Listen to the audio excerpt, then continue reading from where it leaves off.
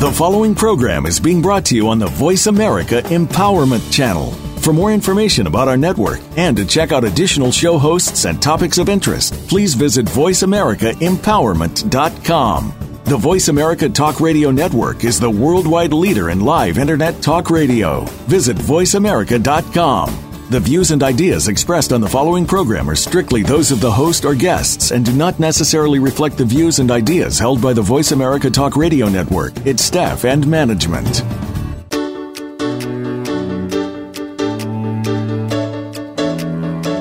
We live in a fast-paced, hectic world where it is easy to feel overwhelmed, stressed, and out of control. How do you manage all the competing pressures without losing your sense of yourself? How do you stay focused enough to not only plot a path, but follow it? Welcome to Master Your Life, a show that offers inspiration, insight, and intelligence, as well as success stories from many walks of life that can show you how you can control your own destiny. Our knowledgeable and entertaining hosts and their guests give practical advice that you can use every day in the quest to master your life. Now, here are your hosts, Leah Mattinson and Dr. Howard Rankin.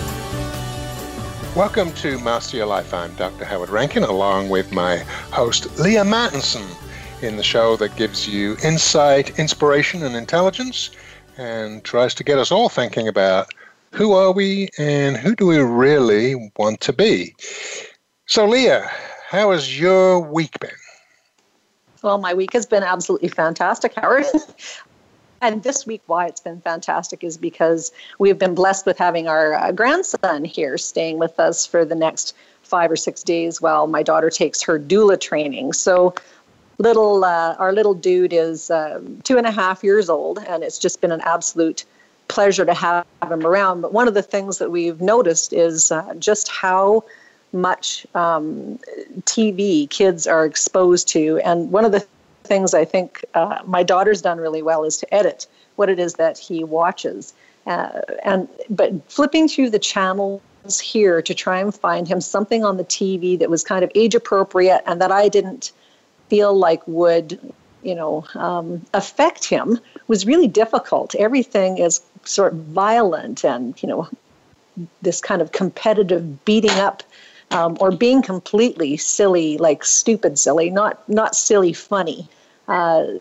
So I was just kind of drawn to this awareness of how our little people are being affected all the time by the stuff that they're inundated with, and so on a bigger level, that goes out to the rest of us too, and just how do we manage all this kind of information that is not, I don't think anyway, from my judgment, good for us. And so that's kind of been what we've been grappling with this week. Yeah, that's, that's so interesting that you're able to articulate that and pay attention to that, because I think it's really a huge issue for all of us. I think it's certainly an issue for children. And the fact is that what you put into your head, what you put into your mind, what you put into your brain shapes your brain, literally. I mean, it shapes your brain literally. And I don't think that people understand that. They don't understand that if they are continually exposed to something, they're literally shaping the neural pathways in their brain, particularly when you're younger. Don't want to get too sophisticated here and too much science, but the fact is we are born with like 100 billion neurons and a gazillion connections, all sorts of possibilities there, a sort of huge architecture.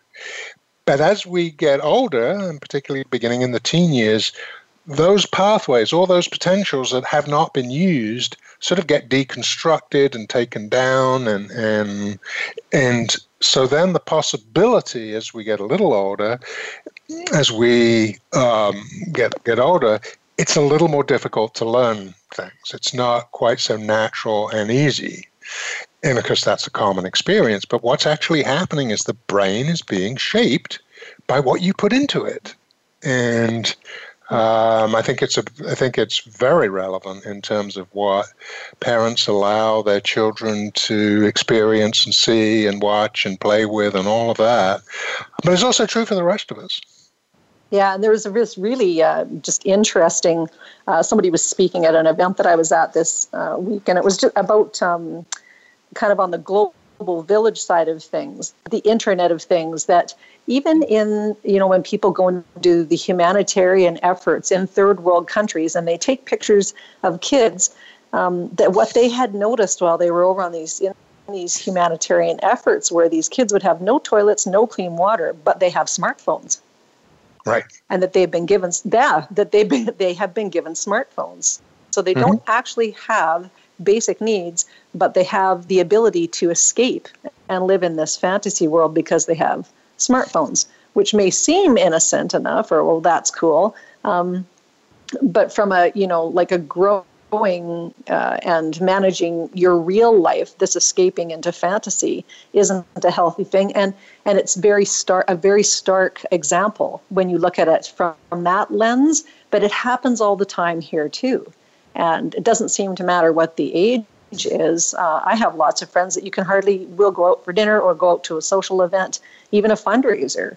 And, people who I think would have had great communication skills and be able to sit in a group of people and visit, almost look insulted when you sit down beside them, because they're busy on their phone. So there's been this huge transition of, kind of the social skills and connecting with people on a real level to that technology has taken over this place in our lives in such a concrete way. And it leads me to wonder if people even, think about how do you feel after you've been plugged in all day long? How do you feel after you've been, plugged in watching either good stuff, or do you feel differently when you've been plugged in and watching things that are, exhausting, fighting, violence? So do you have any kind of insights about that, Howard? Yeah, it's very interesting. I personally don't really watch a lot of television. I like watching sports on TV. And obviously there's a major event unfolding. I like to be able to see what's going on. But I really don't watch a whole lot. My wife likes to watch, home and garden TV and stuff like that. And that's pretty innocuous. But there was a time maybe 3 or 4 years ago, where she was watching NCIS, which is a crime show, and, right. There'd be 2 or 3 episodes back to back. And I said to her, what are we doing? I know this is drama and it's fiction and it's all that, but for the last 3 hours, we've had, rapists and mass murder and all of that stuff in our living room. And really, do we really need to do that? And I think we realized that even if it's just on in the background and you think you're not paying attention to it, that's what you're bringing into your space. And, yes. I think it's very important for people to be mindful. They say, well, I'm not really paying attention to it. Well, in subtle ways you are, and it's influencing you. Yeah, whether or not you think you are, your brain is. Exactly. And the wiring, the very intentional wiring of violence and sexuality together fire in the brain together. Mm-hmm. And they do change, they heighten our awareness, they heighten us. Our brain lights up in certain segments of the brain that are like being on different kinds of drugs. So whether or not, even music, so I'm laughing when you're saying that your lovely bride was listening to or watching the Home and Garden Network. I got into watching, like some gold mining show with my youngest son. And then I left the kitchen, or left to come into the kitchen from the living room, and I thought he was watching the same show because the music was exactly the same from, there was like a fishing show that was, they're in the middle of the Arctic fishing for lobster fishing, and then they're in the Yukon digging for gold. And so every single show has the same musical soundtrack. And it's specifically wired that way, so that you are drawn back to that thing again and again. But they really have turned these mundane tasks. I can tell you as a farm girl, having cultivated for hours and hours and hours and hours, that's mind-numbing. And so is digging in a pile of rocks. So somehow they have made this this gold mining or whatever the thing is that you're watching be just super exciting and totally fully charged, and you're completely emotionally lit up. But in the real world, that's not actually how it is. You're freezing your butt off on a boat, soaked to the bone, starving. Right. So exactly. It's not glorious. Right. But they've made things glorious. Yes. Yeah, that's another thing, the sort of misrepresentation of reality. Certainly is a problem too, because I think it gives people false perceptions about any of these things. And so again, I think it's really, really important to be mindful. We talk about any media, we talk about television, we talk about your laptop, to be mindful of to really pay attention if it's on to what's going on, and if not, turn it off. And you need to turn it off a lot of the time. Interestingly, I came across some research the other day that's sort of relevant. It was Australian research done maybe a couple of years ago. They found the mortality rate was way higher in people who watch more than 4 hours of TV a day. I mean, way higher. And that was controlling for all sorts of health factors. If you watched, and I forget what the figure was, but it was if you watch more than 4 hours compared to people who watch less than 2, your mortality rate was like 50% higher. And, first of all, just sitting for 4 or 5 hours doing nothing apart from watching TV is clearly not healthy from an activity point of view, but also from a mental perspective. What is going into your head? What is going into your head? Because what's going into your head is affecting your mind, unless you have some control over that. And so it's the waking up. And I think people who are listening to this show, a lot of them are awakened to the fact that they are feeling some level of, discomfort or not unhappiness, or just they want better for their life.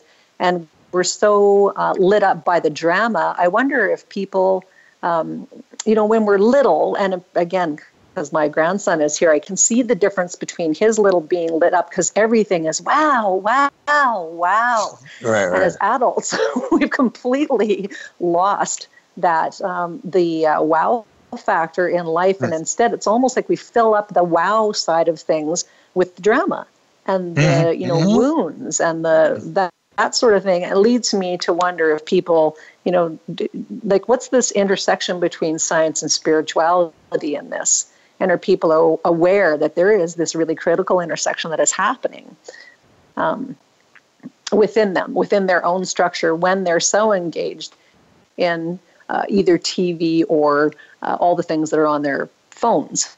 Right, the external. And I don't know if people are aware of that. Yes. Yeah. Yeah.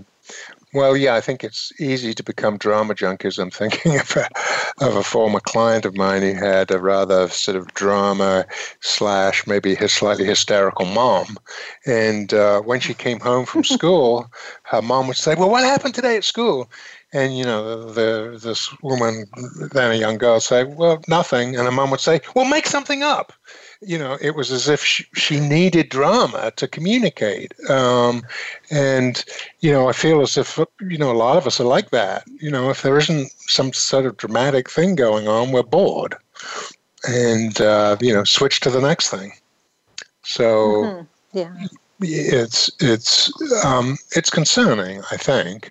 Now, of course, people who are raised in this generation say that's just what we've grown up with and we can handle it and deal with it. But I don't think it's quite as simple as that. I think there's an underestimation of the impact of being switched on all the time and, seeking external stimulation and maybe not taking time to interact with it.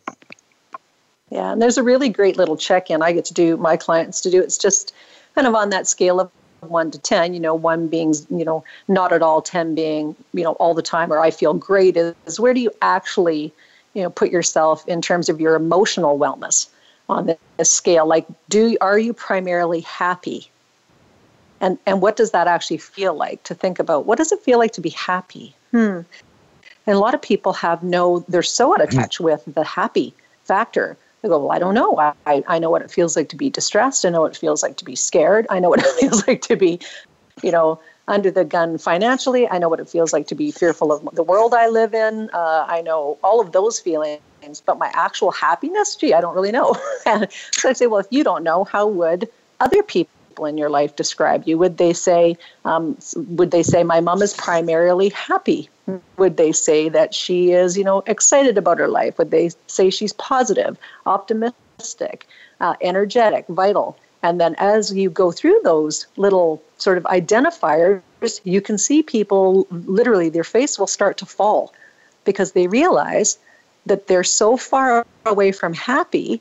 And it's the number one metric when we say, what do people want in life? Well, I want to be happy. Yep. Yep. And, there is a difference between what the average person in the street thinks of happiness and what scientists who study it think of happiness. A lot of people, take the word as it's used sort of somewhat literally, which means sort of fleeting pleasure. Oh, I'm having a good time, I'm happy. But when science looks at what happiness really is, that's not what it is. It is something much more enduring, much deeper, to do with purpose, and it's got really nothing to do with temporary pleasure. It's really to do with feeling good about yourself, what you're doing, and feeling purposeful and having meaning and good relationships. And that's what really defines happiness. Yeah, and feeling like we are the ones who are in control of that happiness, which means that we are able to select from a range of options. And again, it's like, curiously enough, when things come up in life, we often look to external people to provide us answers. And you and I were talking about this before the show, Howard, just how shocking it is as things have come up in my life in this last, 6 months or so. I've had clients come to me and ask me, well, what do you think of this particular dream, for example? And I'll say, well, I don't know, you were powerful enough to create the dream. Don't you think you could just ask what the dream is about? And they look at me like I have got, 4 eyes. No, really, you don't need to come to a, it's like, what is your internal body telling you? It's like when we talk about sitting in front of a TV can make you physically ill. What is your body telling you? You don't need to go to the doctor to know that you're physically not doing well, because when you get up and you hurt, or you feel sick to your stomach, or you feel headachy, or any of those things, we've become so used to feeling in that state and saying, oh, I need to go to the doctor to get this fixed, or I need to go to a guru to get that fixed, or I need to go to my teacher to understand this particular thing, that we've handed away like all of this internal wisdom that we have. And that is where happiness resides, is in the internal ability to manifest good feelings and positive experiences and passion, because nobody external to you can give you your mission. Right. Nobody can give you the vision that happens for your life. Right. And control definitely is part of happiness, feeling you have control over your destiny, which we will talk about more in the second section of the show on Master Your Life.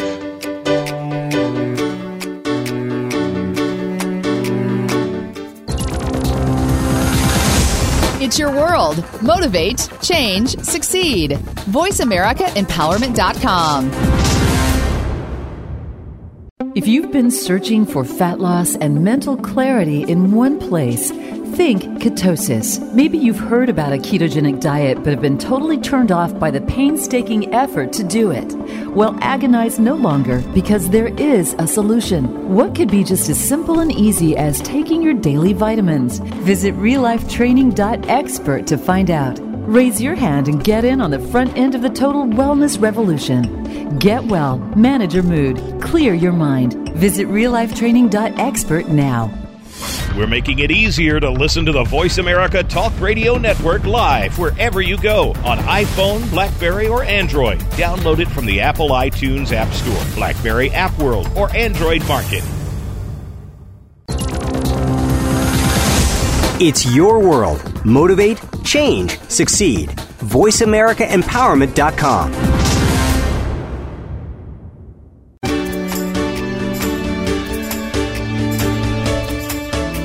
You are tuned in to Master Your Life. To reach Leah Mattinson, Dr. Howard Rankin, or their guest, please call in to 1-888-346-9141. That's 1-888-346-9141. Or send an email to Leaha, that's Leaha, at changeyourlife.expert. Now, back to Master Your Life. Welcome back to Master Your Life. I'm Dr. Howard Rankin, along with my wonderful co-host, Leaha Mattinson. Today we're talking about what you put into your brain and mind really influences it, which is the media that's out there, all of the things that bombard us and get our attention. How much control do we really have? Because those things absolutely influence us. Leaha was talking at the beginning of the show about her young grandson. You know, she's very careful, as is his mother, about what he is exposed to. And that is actually very, very important, because what you're exposed to, what you put into your brain, is what you get out of it. You're training it every time you're paying attention to something. So we do need to be more discerning about it. We were also talking about how that ties into happiness, that happiness in many ways is not external, it's really internal, about having meaning and control over your life. And interestingly, Leaha, for a project that I was doing some research on happiness, and there's something called the World Happiness Report that comes out pretty much every year. And the recent report looked at, what most people think of happiness, and the issue of money comes up. And so really what the situation is that money doesn't buy you happiness. However, if you're struggling with money, that is very stressful. Okay, and Daniel Kahneman, the guy who won the psychologist who won the Nobel Prize for Economics, one of my idols, because he really has researched a lot about how the mind really works and how we think, says that money up to about, in U.S. terms, $75,000 a year is an issue. After that, it does not have any impact on happiness whatsoever. And I think that that's true. I think that people confuse the stress of not having money, and it's nice not to have that stress, but that is not the same as happiness. And in fact, the variable that influenced happiness way more than money or other things, the variable was mental health, anxiety and depression.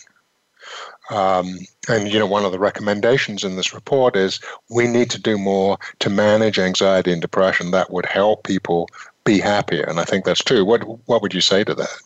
Yeah, I would completely agree. And again, having been a coach for the past, almost 30 years, that is the thing I think families struggle with the most, and little people.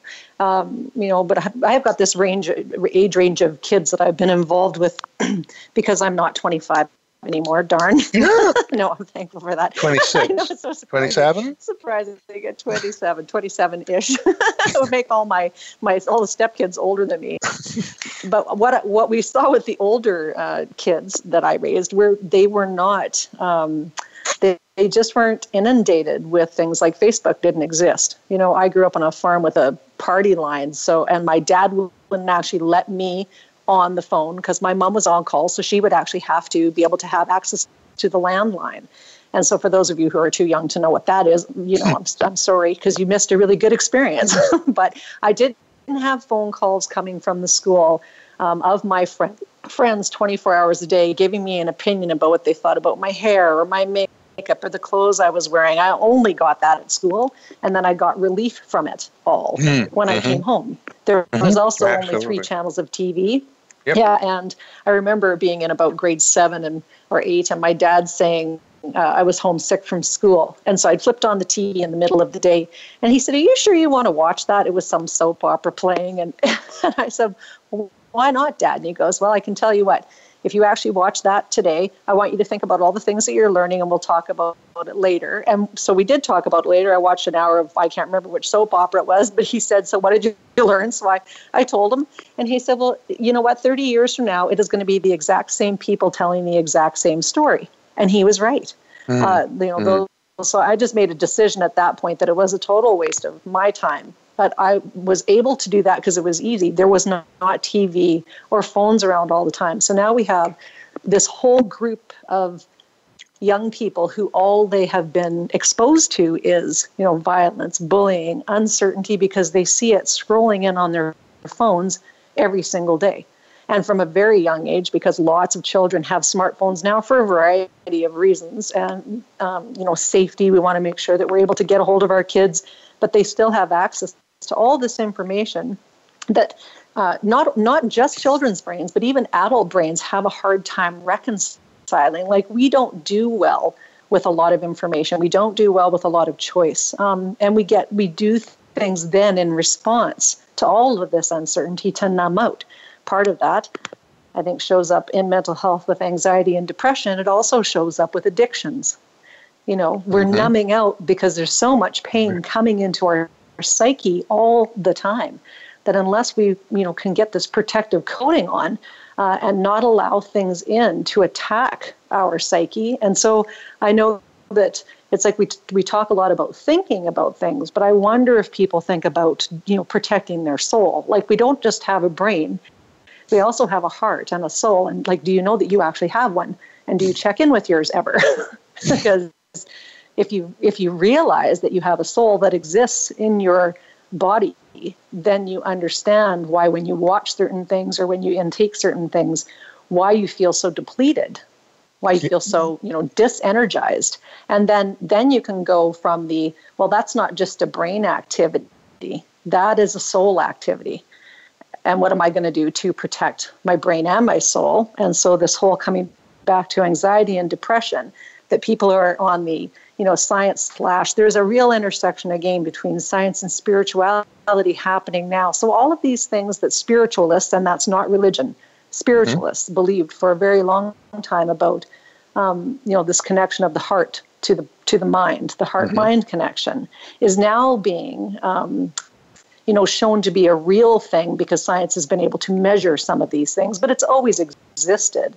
I think what the benefit now is that people who were perhaps critical or didn't believe that to be the state of things, to understand that anxiety and depression are spiritual. They're a spiritual problem. They're a spiritual disease. They happen in the soul, not the brain.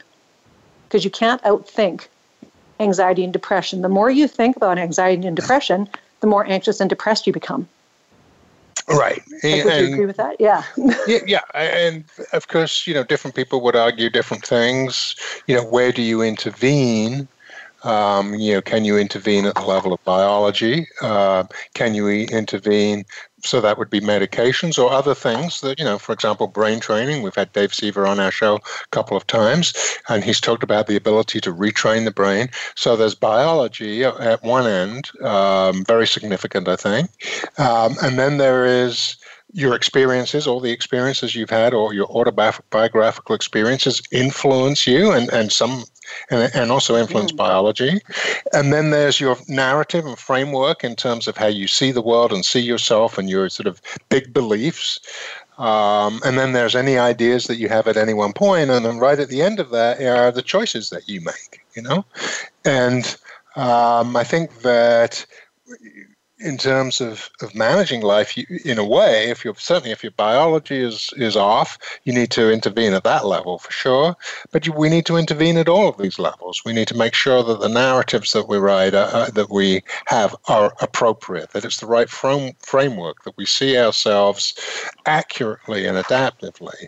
That the thoughts that flow from that. We're discerning about that. We're not just accepting any old thing that comes into our head. And, that's going to ultimately lead to, I think, feeling more in control, better choices, and a sense of purpose and, to happiness, what we were talking about earlier. Yeah. And I think the biological piece, the biology-physiology connection, we've talked about that lots on the show, managing your nutrition and your sleep and all those, your inputs and all that good stuff. The other piece is understanding on the feeling side of things, forgiveness, compassion, understanding, patience, caring, which are all directed towards yourself and loving yourself, loving the self. And that's, again, not a brain function. That is like a soul, spiritual science, that intersection of those two things. So people thinking your way, or that, the same thinking that created the problem is not the thinking that's going to help you out of the problem. And so a lot of times disconnecting from the head is the thing that a person needs to do in order to, become well, and to have the ability to self-assess from a compassionate, not a critical level. Because when we're, being critical of ourselves, again, that is the driver of the anxiety and depression. I feel anxious about my life because I'm not good enough, or things in my life aren't good enough, and I feel sad about it because the situation is I can't do anything about it. Yep, and of course, so many of us have those feelings of inadequacy, or there's something wrong. We're not perfect, and I don't know that anyone's perfect. In fact, I'm pretty sure they're not. And again, it's where do you choose to focus, and what choices you make, and in fact, are they really choices, or are they just, by the time we've worked through biology and experience and framework and narrative and ideas, when you get to them, are you really making a conscious choice? Are you really being driven by all those other factors? I think that's a good question. Yeah, it's a great question. And so then how do you, get rid of the other factors in your life so that you do have the ability to see yourself through a lens that's more like forgiving? And right now, how do you come up with the metrics that you're measuring yourself? And when we loop right back to the beginning of the show, just talking about we measure ourselves by the things that we ingest, so the whole how we look, how we feel, how we parent, how we are friends, how we show, how much success we have, how much money we have, like those are all determined by the external factors. And am I good enough or am I not good enough? And I think we get so numbed out. That's what I hear from people all the time. Like when you actually ask a direct question, well, how do you feel about yourself? Most of the time you can't answer that. It's I'm okay. Yep. No, that's true. That's fine. Right. Yeah. If you ask people, or my kids are okay. Yeah, that's right. If you ask people to come up with 12 adjectives that describe themselves, a lot of people have real difficulty doing that. They just do. Yes. Yeah, and again, not enough inner focus, perhaps. Not enough detaching from the external world and really digging into the internal one, which obviously is so critical as it drives everything. And believe me, there's good stuff in there. Like people need to. I think people. There's a lot more perfection internally in people than they even have a clue of. And again, I'm just given hope from having our little grandson around here, because he is perfect. He is this little perfect, guy. And when babies are brought into the world, we don't look at them and go, wow, your life's going to be hard. And we don't look at them like, wow, you're dumb. You're dumb as a sack of dry hair. You're so stupid. And that is how we talk to ourselves. And it starts happening at about age 7. And so, as soon as kids get in school, age 6 or 7, prior to that, if they grow up in a home that's fairly reasonable, they still think they're pretty awesome. And they are. And we are too. Somehow we've gotten so self-critical and harsh on each other. Again, just sitting around listening to people, how they were so uninterested in our own lives and how awesome our own lives can be, that we talk about other people incessantly. I think don't even know that we do that. The whole gossiping thing about the neighbors and just, so-and-so is doing this. And I'm shocked at the level of just people not being interested in their own life and their own internal journey. And the lack of happiness. And I think, again, it's just this huge disconnect from when we're little people, and that is the only thing we ever actually have to figure out is trying to keep that little spirit intact, like that little spirit of happiness and joy and contentment. And things are fun and thrilling and sometimes challenging, but just that it's, Isaac always says, okay. Like that's his, want to do this? Okay. Just, he's just happy. And not that he's he'll have a meltdown occasionally, but it's just, it's an occasional thing. I hear adults who are melting down all day long. And I am hopeful as I watch them.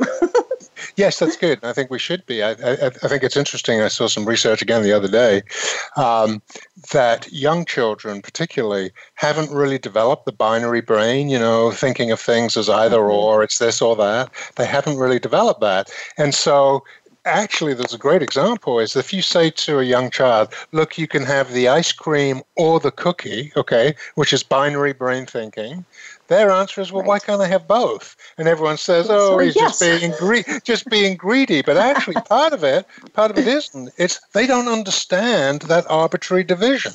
They don't understand why can't I have both? Why have you arbitrarily divided the world like that? That's not how a young child mind works, and in many ways, that's a good thing.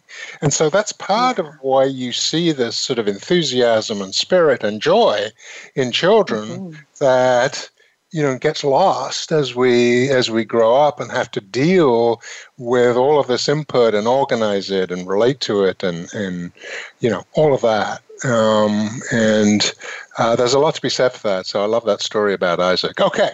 So when we come back on the other side of Master Your Life, perhaps we can come up with some practical things that people can do to perhaps get more in touch with themselves, perhaps develop more spirituality, or just to unplug from all the external forces that are trying to get our attention.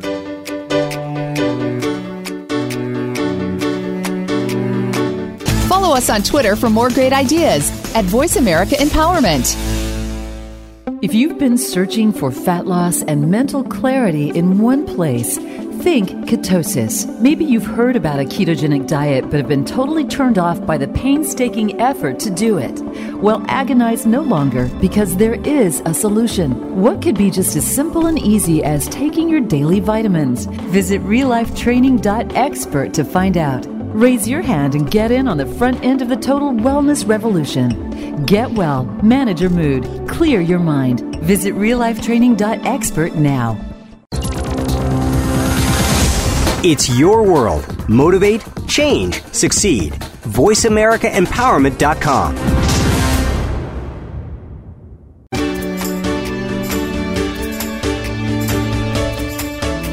You are tuned in to Master Your Life.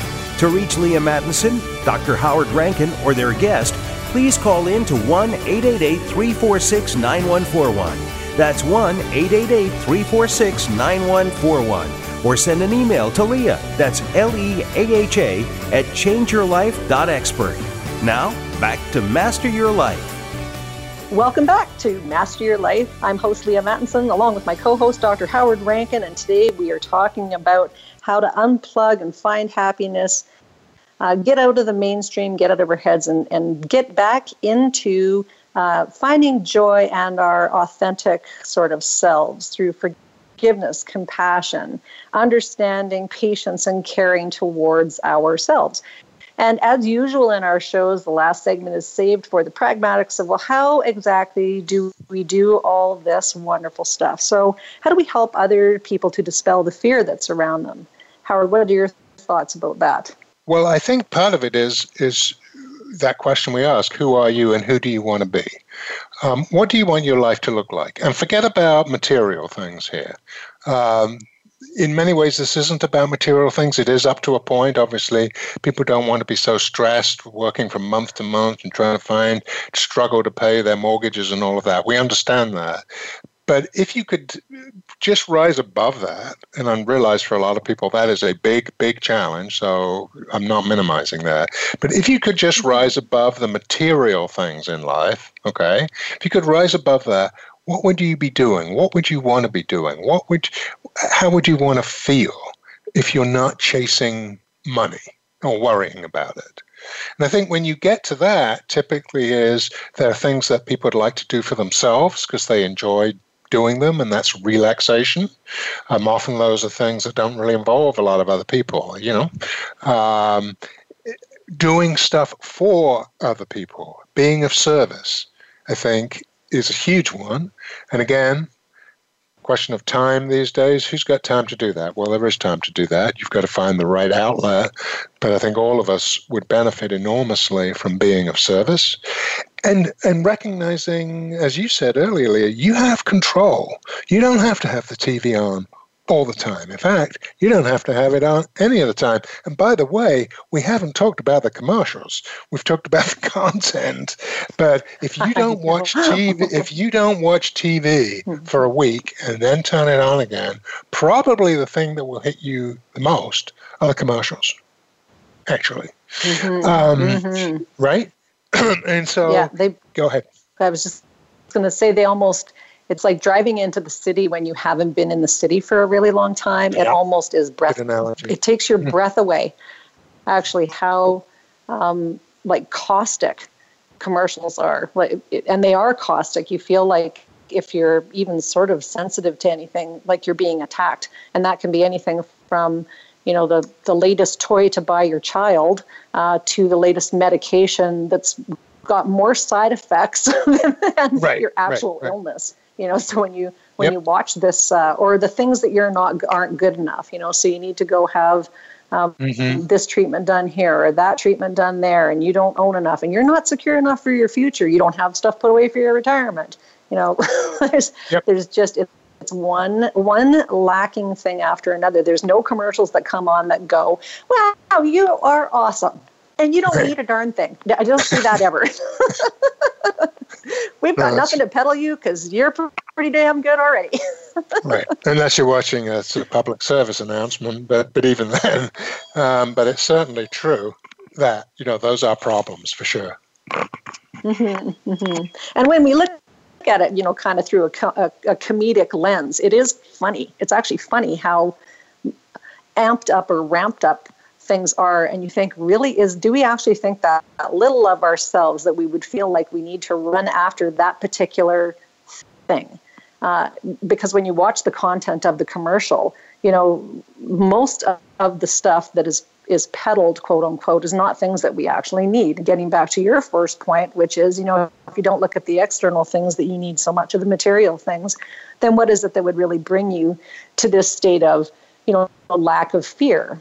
Or presence of contentment, the presence of happiness, the presence of serenity, and that, the absence of anxiety, the absence of stress, the absence of depression, and the part of not just giving things, like not just doing things for other people.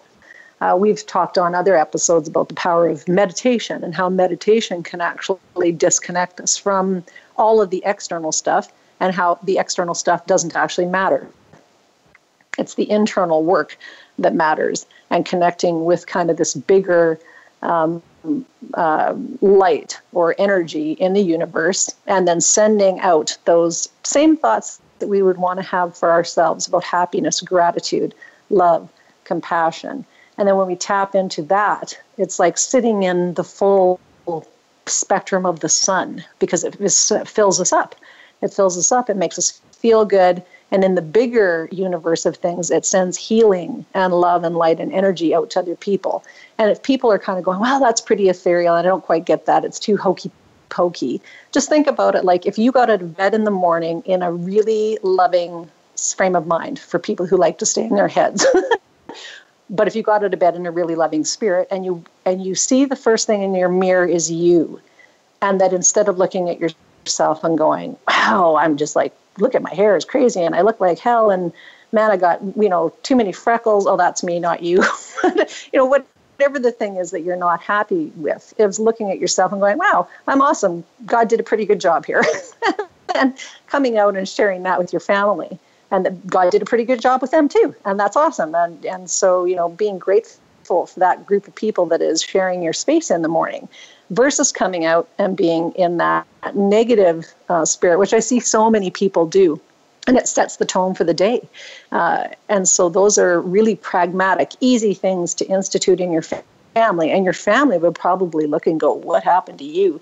You usually get out of bed and you're all grumpy and a storm cloud and you're half awake and no energy, but instead you decided to get out of bed with this completely different energy, and it changes the spirit in your house. It changes the joy that your kids go to school with. It changes the way your partner looks at you, and how much love that you're able to give and receive, from each person and to each person. And then you take that out to the greater world, and that just changes everything. The anxiety is gone, the depression is gone, because you've contributed to the most important things, your self-respect, your self-esteem, your self-stamina, and that of the people who live with you. Well, you make a really good point. Again, it's about making a conscious choice about what you are attending to. One of the things that, I suspect a lot of people do, first thing, they wake up in the morning, they reach for their phone, they check their email, they check, whatever, Facebook, they check the news, right off before they're even, a few minutes awake, they've dived right back into it, rather than doing some of the things that you're talking about, getting more in touch with themselves, what they want to achieve, the feelings for their other family members, focusing more on the things that matter rather than, and that, I've used this term before, rubbernecking about all these other things that are out there that, have questionable value. I mean, not that they're useless, but I think you've got to have control over them. Otherwise, they're going to control you. Right. You make a really good point, I think, too, Howard, is that whole, it's the control and getting back within ourselves. And I heard some great quote. I think it was Michael Tessarian, and I'm not sure if it's his quote or somebody else's, but we get on such a mission. His point was we get on such a mission, and we don't even know what mission we're on. But an oak seed is an oak seed, and when an oak seed is an oak seed, it will only become an oak. Right. A potato seed is a potato, not a daffodil. So within us, when we feel this pressure to perform or to be something that we're not, or to try to measure up, just remembering that within each of us is our little seed that is already there, and that it's our job just to nurture that seed with as much kindness as we can. And when we do that with ourselves, it's so easy to do it with other people. When our focus is that we're, a daffodil and that we're trying to be a tiger, we're off our path, and we feel this disconnect between the vision of, what we think we're supposed to be and the reality of that's actually what's within us. And so there is this huge disconnect. So when people can just get back to the seed of what's already within them and understand their own, sacred geometry, their own internal structures, the things that make them special, that they were endowed with at birth. Not everyone is endowed to be a musician. Right. Not everyone, but some people are. So taking those talents that we have, nurturing those. Yeah, one time in therapy, I had an inspirational moment. Somebody was talking about how they really didn't fit in with their family and their disappointment and all of this stuff. And I said, well, you think you're an ugly duckling, but actually you're a beautiful swan. And that is true for a lot of people, is what you're talking about. They have some sort of criteria which they feel they need to measure up, but they discount themselves, And you know what? Sometimes you may not be awesome and you may not feel awesome, but we have the potential to be awesome.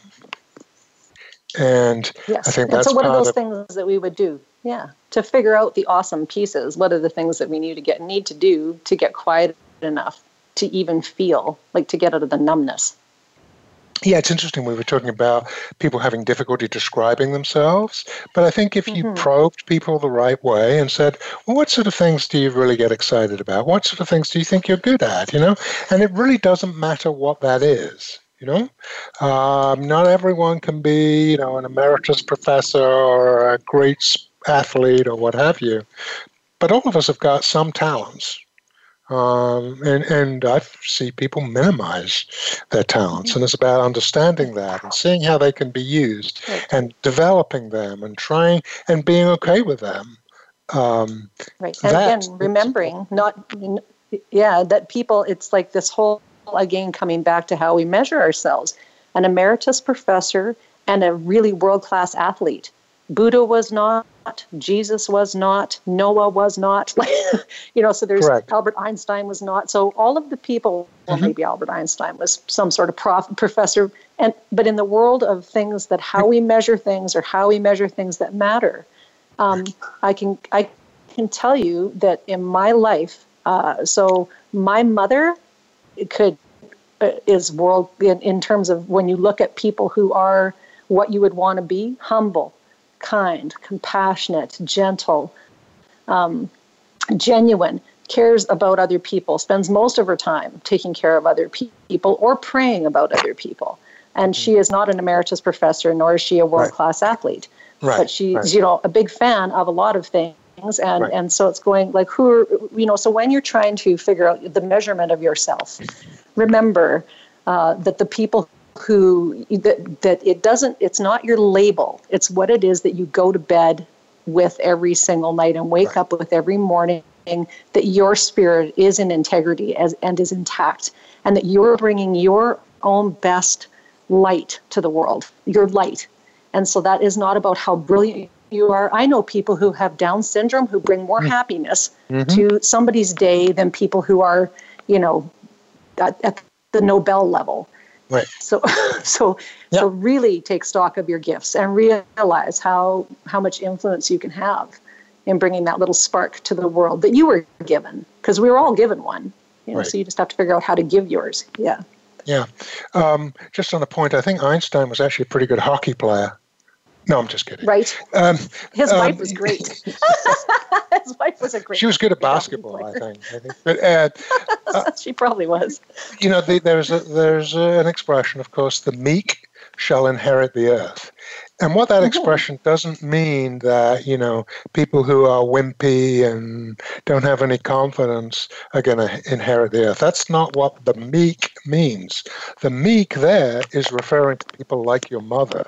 Okay, the meek are people who don't get carried away with anger, manage their emotions and focus on love and compassion and forgiveness. That's what that expression means. And I think you're exactly right. Unfortunately, we live in a society where all of these labels and status is so important, but we overvalue that. We overvalue it. I think you're absolutely right. And so part of the message is here: accept who you are, know who you are, be who you want to be, develop those skills, develop your talents, and be okay with that. Yeah, and love the hell out of yourself. Love who you are. It's more than acceptance. It's like love. And if you love who you are, then you're able to love other people.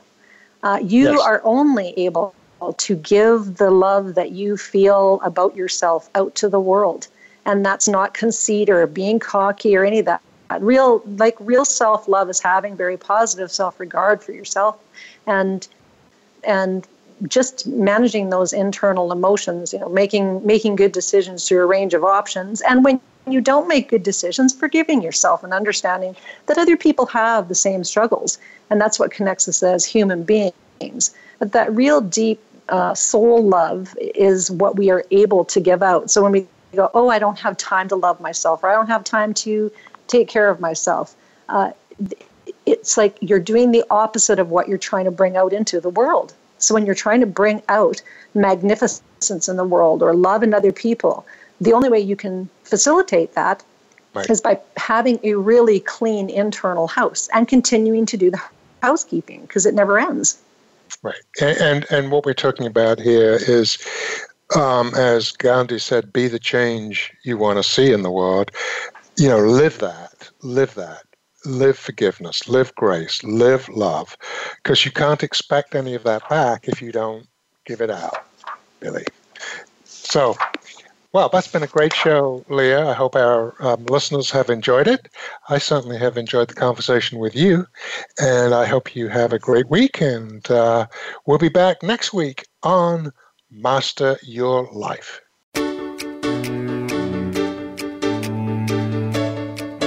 Thank you for being a part of our show today. Master Your Life with Leah Mattinson and Dr. Howard Rankin can be heard every Tuesday at noon Eastern Time and 9 a.m. Pacific Time on the Voice America Empowerment Channel. Now, go enjoy your successful life.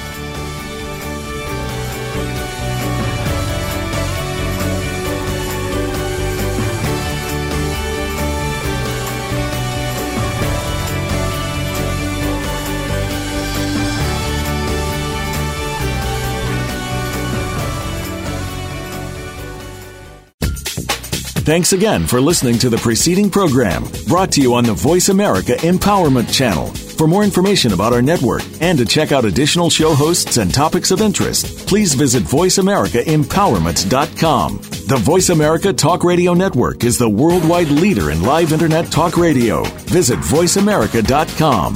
The views and ideas expressed on the preceding program are strictly those of the host or guests and do not necessarily reflect the views and ideas held by the Voice America Talk Radio Network, its staff, and management.